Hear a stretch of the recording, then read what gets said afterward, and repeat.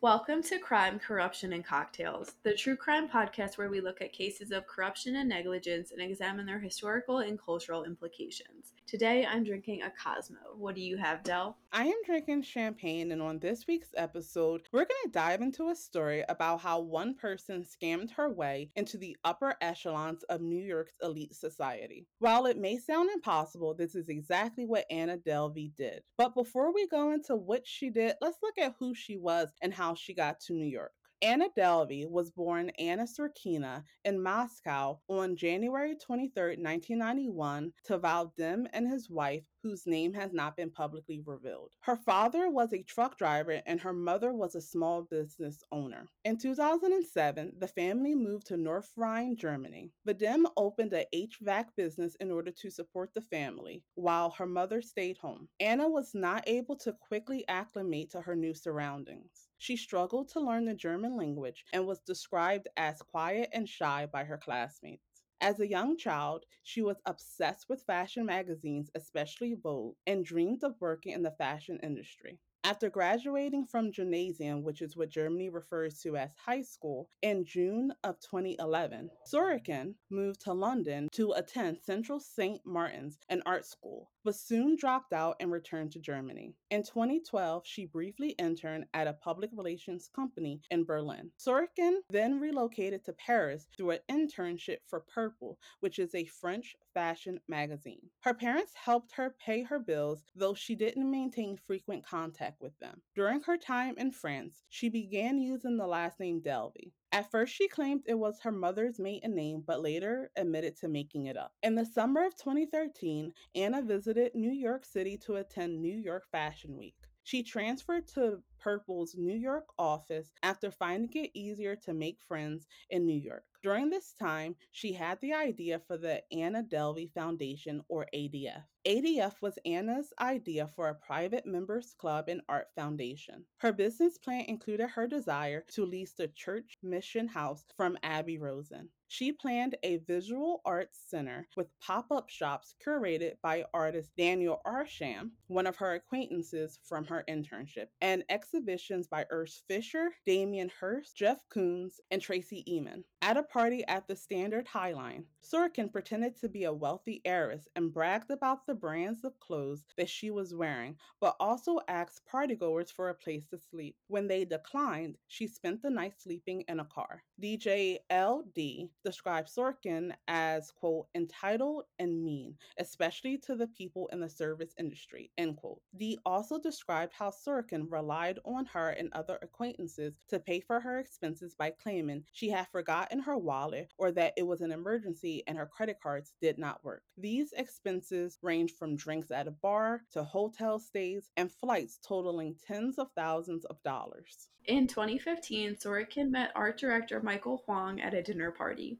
Upon learning that Huang planned to attend the Venice Biennale, Sorokin asked him if she could accompany him. Huang agreed and booked a flight and hotel room for Sorokin on the understanding that he would be reimbursed for the $2,000 to $3,000 cost. Upon their return to New York, Sorokin appeared to forget the arrangement and failed to pay. This will be the first of many instances of Anna not following through on her financial obligations. In 2015, Sorokin also attended Art Basel in Miami Beach. Sorokin hired a public relations firm to book a birthday party for herself at Sadelle's restaurant in January 2016.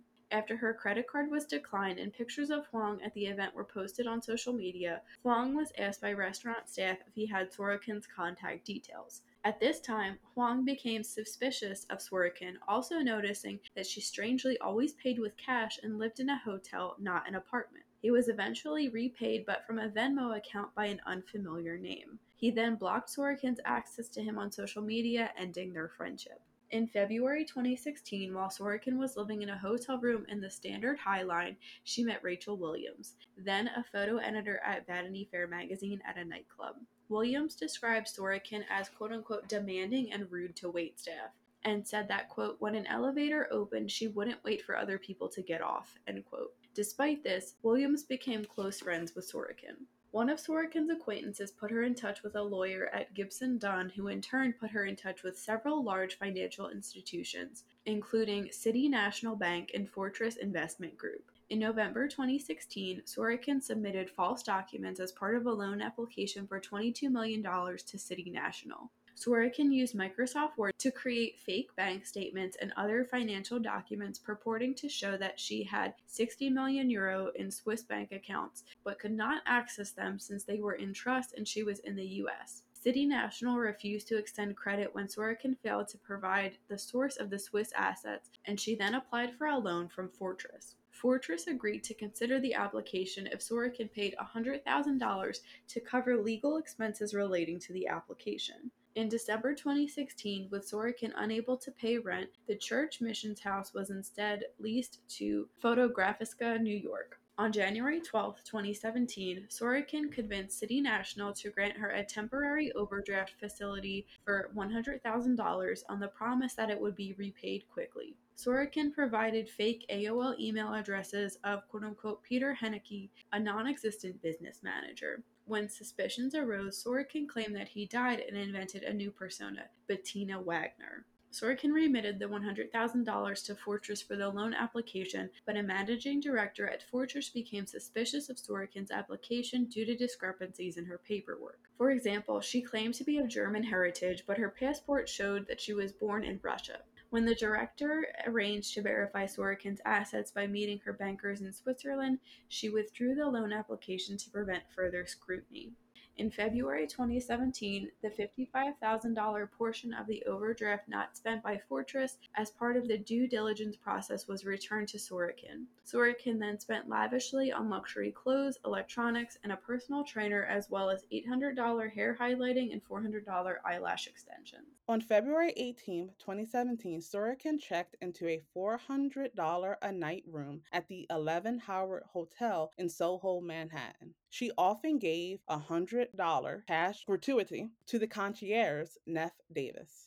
Anna and Neff then became personal friends despite such a relationship being against hotel policy. She also gave the $100 cash gratuity to other employees for simple tasks such as restaurant recommendations and bringing packages to her room. Sorokin became comfortable in the hotel and regularly walked around in leggings or hotel robe, often dining at the fancy upscale hotel restaurant and billing the cost of her meals to her room. She treated the concierge, Neff, to massages, manicures, and sessions with the celebrity personal trainer, Casey Duke. After management discovered that there was no credit card on file for Sorokin, they insisted that she settle her $30,000 bill. By March 2017, 1 month after receiving the $55,000 remaining from her loan application fee, Sorokin had ran out of money due to her lavish spending. She then would offer to take friends out for drinks and dinner, but when it was time to pay the bill, she would claim that she had forgotten her credit cards or her credit cards would not work. At the same time that she was unable to pay for dinner and her other expenses, Sorokin was very active in the New York social scene and attended dinner parties where she met Macaulay Culkin and Martin Shkreli. In April 2017, Sorokin deposited $160,000 worth of fraudulent checks in a Citibank account, of which she was able to retrieve $70,000 in usable funds. She then wired $30,000 to 11 Howard to pay the outstanding bill. In May 2017, by sending a forged wire transfer confirmation from Deutsche Bank for the $35,390 fee, Sorokin booked a return charter flight on a business jet via Blade to Omaha, Nebraska to attend the annual general meeting at Berkshire Hathaway with the goal of meeting Warren Buffett. Sorokin had allegedly met Blade CEO Robert S. Wiesenthal, although Wiesenthal later said that he did not know her at all. Wiesenthal reported her to the police in August 2017 after repeated failure to pay. Since Sorokin still refused to provide a credit card to the 11 Howard Hotel while she was in Omaha, the entry code on her hotel room was changed and her belongings were placed in storage.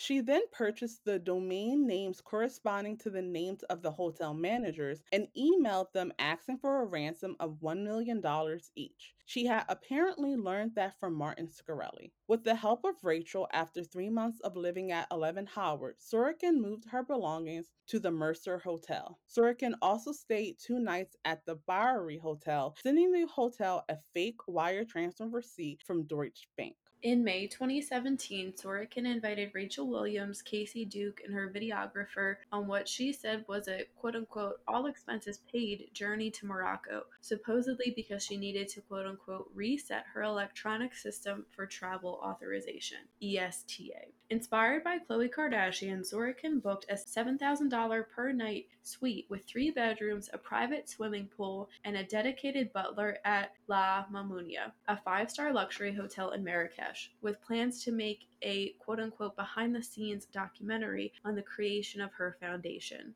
After a few days, staff said that they were unable to charge Sorokin's credit cards and demanded an alternative form of payment. Sorokin gave excuses, blaming people for typing the numbers in wrong or the systems for being down. The lack of a credit card on file led to a hotel staff member being fired. Sorokin convinced Williams to pay the $62,000 bill, which was more than a year of net salary for Williams, using her work and personal credit cards with a promise to reimburse her via wire transfer.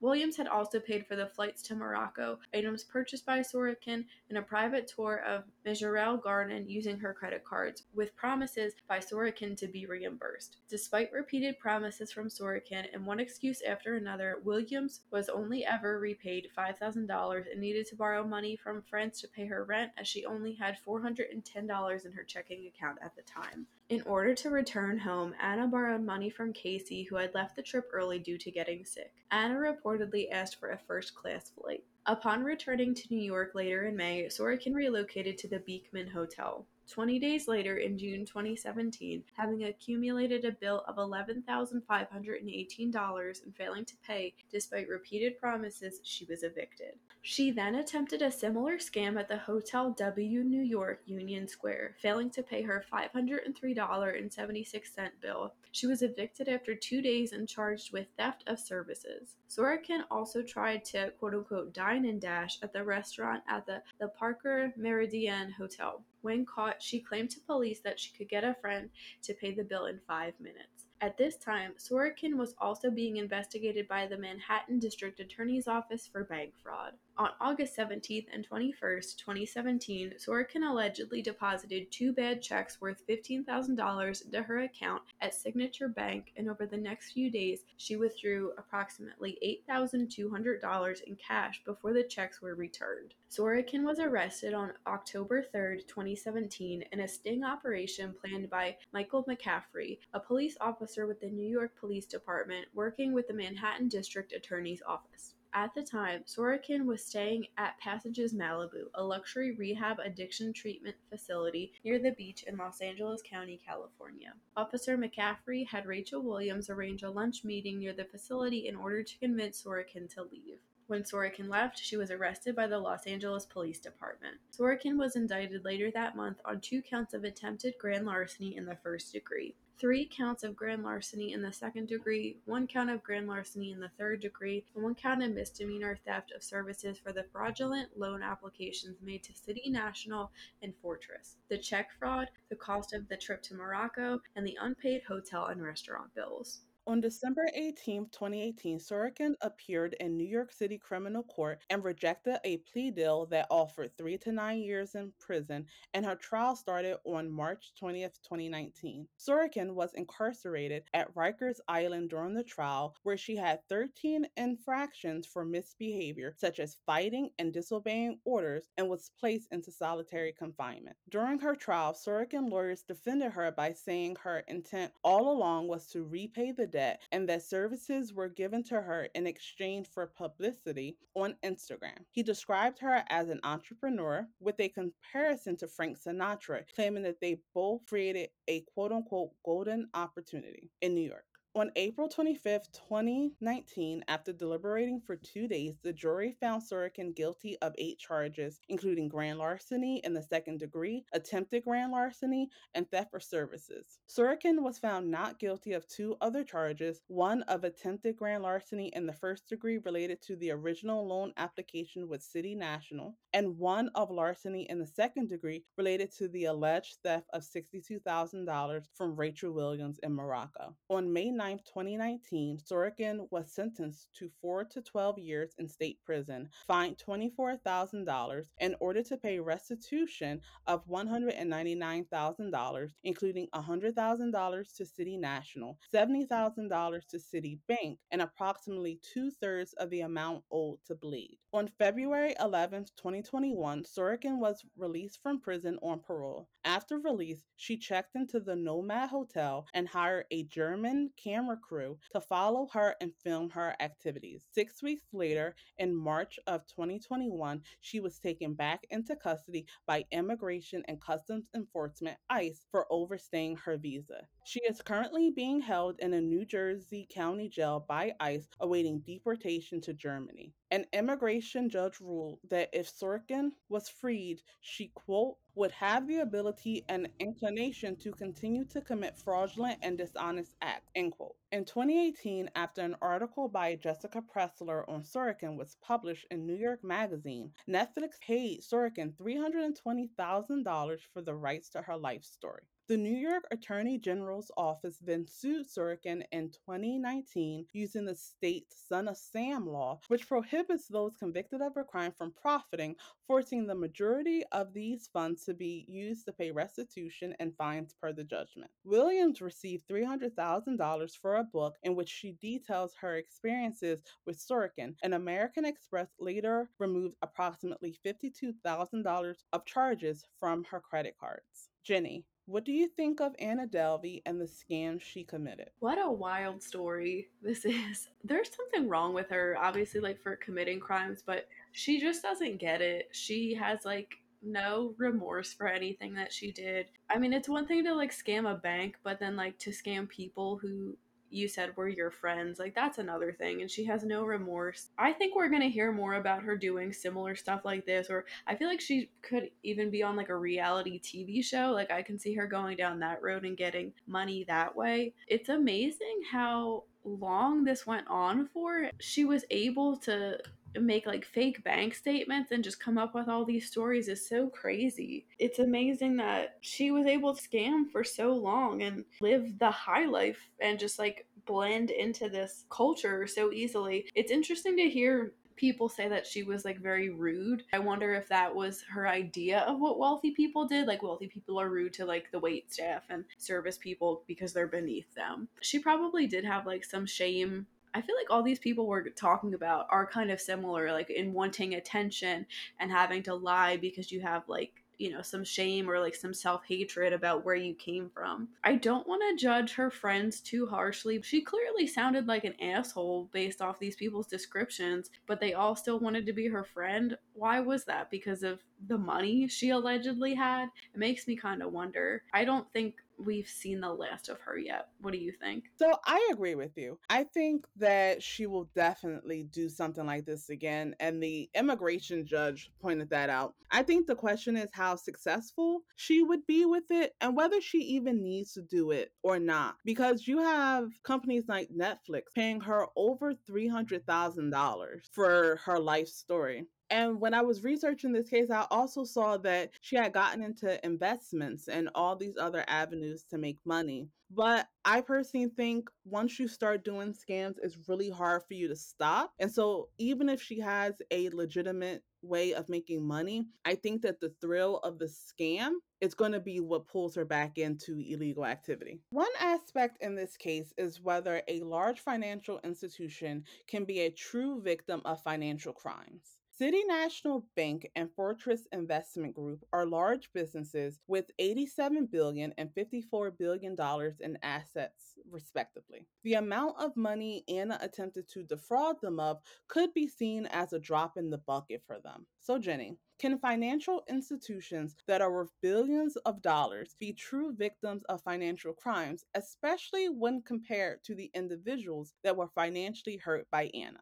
I guess yes and no, because theoretically the businesses should be honest businesses and they shouldn't be taken advantage of. So, yes, they're a victim in that aspect. They obviously have practices in place so that they don't get scammed, but at the same time, their victimhood is definitely not on the same level as her friends. Rachel Williams definitely was struggling. I think she definitely wanted to live like a glamorous New York life. She was working for a magazine, which I know a lot of people aspire to do, but she was not like made of money. You might think that if you're working for a magazine living in New York. She didn't have very much money in her account, and she was forced to pay for like a $7,000 a night suite that, she was promised would be taken care of. Like I said before, I really don't think Anna Delvey cares, and who knows if she really had some type of feeling toward Rachel, or if she just thought she was someone she could manipulate or someone that could give her access to other things. Who knows? But Rachel, I do think, thought of it as somewhat of a true friendship, and so did these other people. It's not fair to get scammed and then have to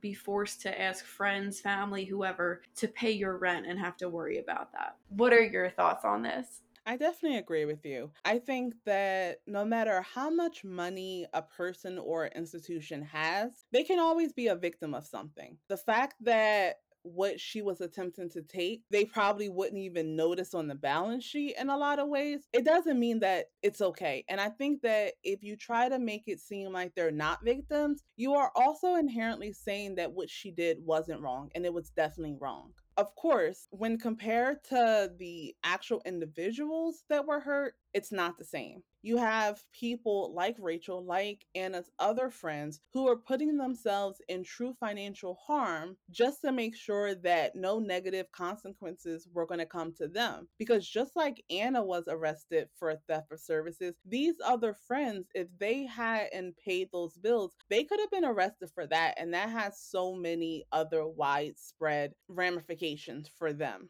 And finally, let's look at the Son of Sam law that resulted in Anna having to use her Netflix payout to pay her legal fees and restitution payments. The term Son of Sam is derived from the first law of this type, targeted at serial killer David Berkowitz, who used the name Son of Sam during his notorious murder spree in mid-1970s New York. Although Berkowitz claimed to never have the intention of selling his story, the New York State Legislature swiftly passed preemptive legal statutes anyway, the first legal restriction of its kind in the U.S. The original New York law was invoked in New York 11 times between 1977 and 1990, including once against Mark David Chapman, the murderer of John Lennon. Critics argued that the law infringed on freedom of speech and therefore violated the First Amendment, and that Son of Sam laws take away the financial incentive for many criminals to tell their stories, some of which were of vital interest to the general public. Victims and their families may also use civil lawsuits for monetary damages that effectively preclude a wrongdoer or accused wrongdoer from profiting from their crime. A notable example of this is when the families of Nicole Brown Simpson and Ron Goldman sued O.J. Simpson and were awarded $30 million. Many Son of Sam laws are now targeting the sale of so-called murderabilia. Murderabilia is a term identifying collectibles related to murders, homicides, and their perpetrators. The term was coined by director of the Houston Police Department's Crime Victims Office. Jenny, do you agree with Son of Sam laws? I do agree with them. I don't really think there's anything wrong with not allowing a criminal to profit.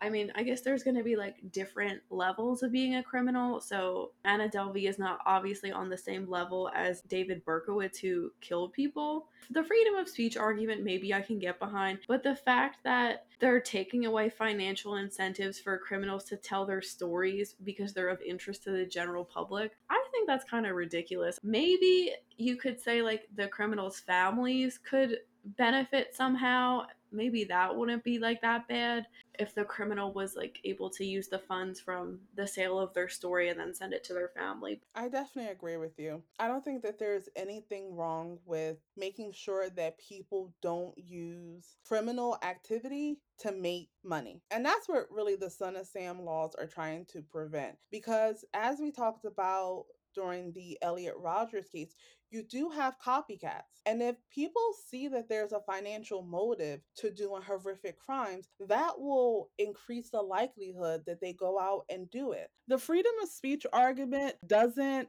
matter much to me because it's not saying that you can't speak about what you did or what you experienced. It's just saying that you can't profit off of it. That wraps up this week's case. Thank you for listening. Let us know in the comments what you think about the scams of Anna Delvey. You can read more about this case and how to support us in the links below. We will be back next week with a brand new episode focused on the McMartin preschool scandal. As always, stay safe.